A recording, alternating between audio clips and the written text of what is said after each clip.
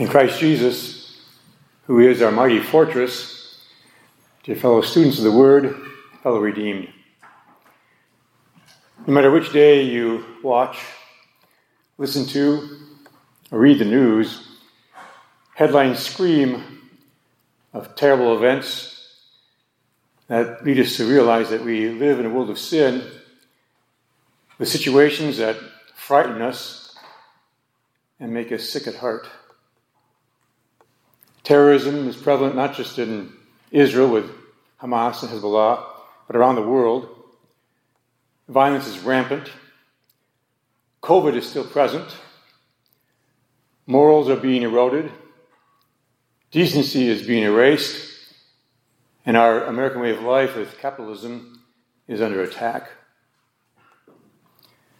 Well, Psalm 46 has been called a psalm of holy confidence for God's people. No matter what threatening event has taken place over the years, whether it be personal, national, or international, God's people have found new courage by reading this psalm.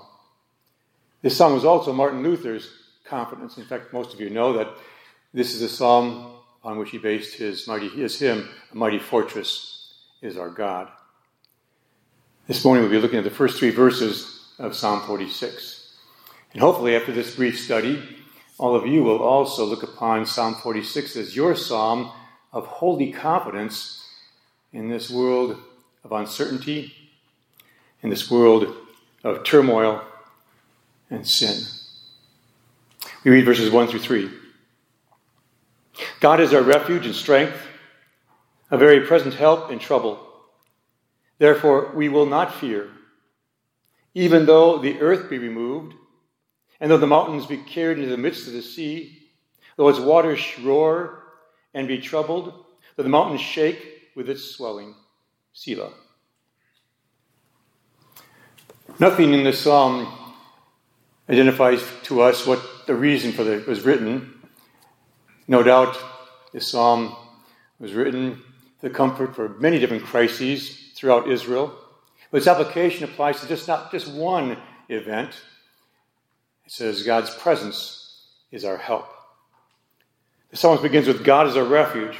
Literally, God is a place to which we can flee for safety. Martin Luther called God a mighty fortress, a fortified castle, a secure stronghold. Scripture is filled with pictures of God making a safety, a secure stronghold, a refuge for the poor, the helpless, the worn. During the flood, God prepared an ark for Noah, which he spent many years building. When the children wandered in the wilderness, in the hot desert, God provided a safety and a refuge of the pillar of cloud over them during the day, and at night in the darkness and cold of night, the pillar of fire. When the children rebelled and the poisonous snakes bit them, God provided a refuge of safety with a brass serpent to look to, and they'll be healed. If you killed someone accidentally, there are 6 cities of refuge you could turn to and be safe. And for every single sinner in this world, the ultimate place of safety and refuge, the cross of Christ and the empty tomb. God wants every believer to look upon him as being their personal refuge, their personal fortress, to turn to them first for a place of safety. For he is a very present help, which means a well-proven help. The psalmist experienced that. The Lord had been proven to be true to his word. And so the past has been proven that he can be trusted. He's our refuge. Why would the future be any different? This first verse is what gave Luther the confidence to be able to stand in the face of death threats before the Pope and the Emperor when he was told to recant, to take back everything he had written. And he courageously, confidently, boldly declared, "Unless I am convinced by the testimony of Scripture, I cannot and I will not retract. Here I stand. I can do no other. God help me. Amen." Luther faced an angry, hostile pope and emperor, and instead of despairing, caving in, or compromising, he fled to God for his refuge. He turned to Jesus as his strength, for he had proclaimed that we're saved by God's grace alone, by faith in Jesus Christ alone, and that's found in Scripture alone. Martin Luther didn't know if God would keep him alive, but he knew that he would keep alive the movement. For the Reformation is based upon the proclamation that man is saved alone through Jesus and not by his own good works. So, now the psalmist has laid down this foundational fact that if God is our refuge and strength, a well-proven help in trouble, he then concludes, what is there to fear? Mountain shaking? Waters roaring? Earth being removed? How did Luther put it in his hymn? Though devils all the world should fill, all eager to devour us, we tremble not, we fear no ill, they shall not overpower us. And so even in the face of Satan's schemes, the sinful world's temptation, and our own sinful flesh's desire to lead us astray, we need not fear. For our crucified, risen, and ascended Savior says to every single one of us this morning, son, daughter, be of good cheer. Your sins are forgiven you. I give you eternal life, and you shall never perish. Neither shall anyone snatch you out of my hand. And I'm with you always, even to the end of the age. The Lord also talks about not being afraid in his words through Isaiah the prophet. He says similar words to what the psalmist wrote here. He says, fear not, for I am with you. Be not dismayed, for I am your God. I will strengthen you. Yes, I will help you. I will uphold you with my righteous right hand. And again, fear not, for I have redeemed you. I have called you by your name. You are mine. When you pass through the waters, I'll be with you. And through the rivers, they shall not overflow you.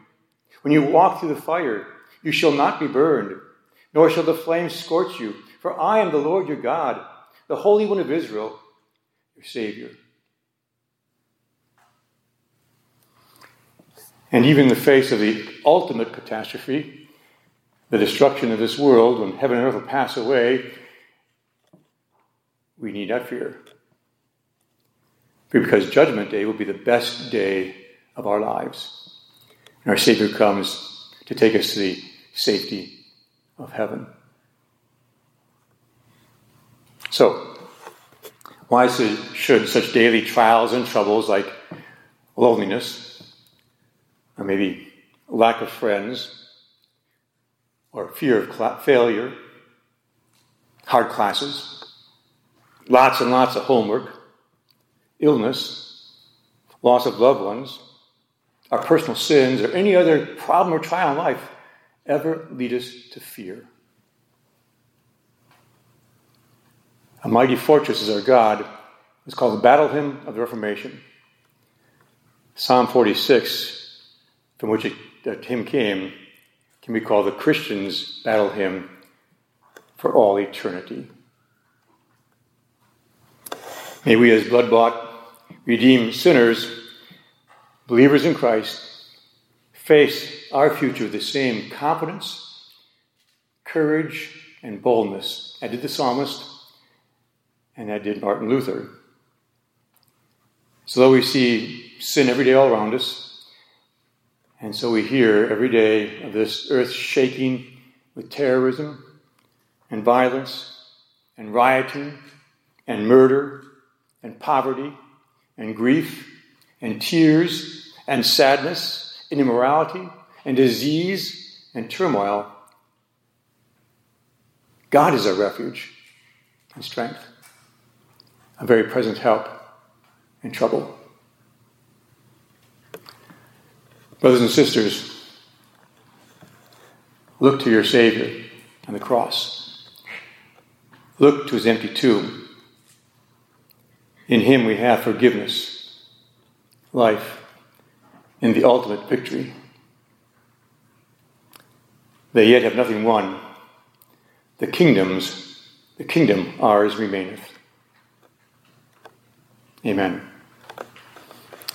We'll sing hymn 774.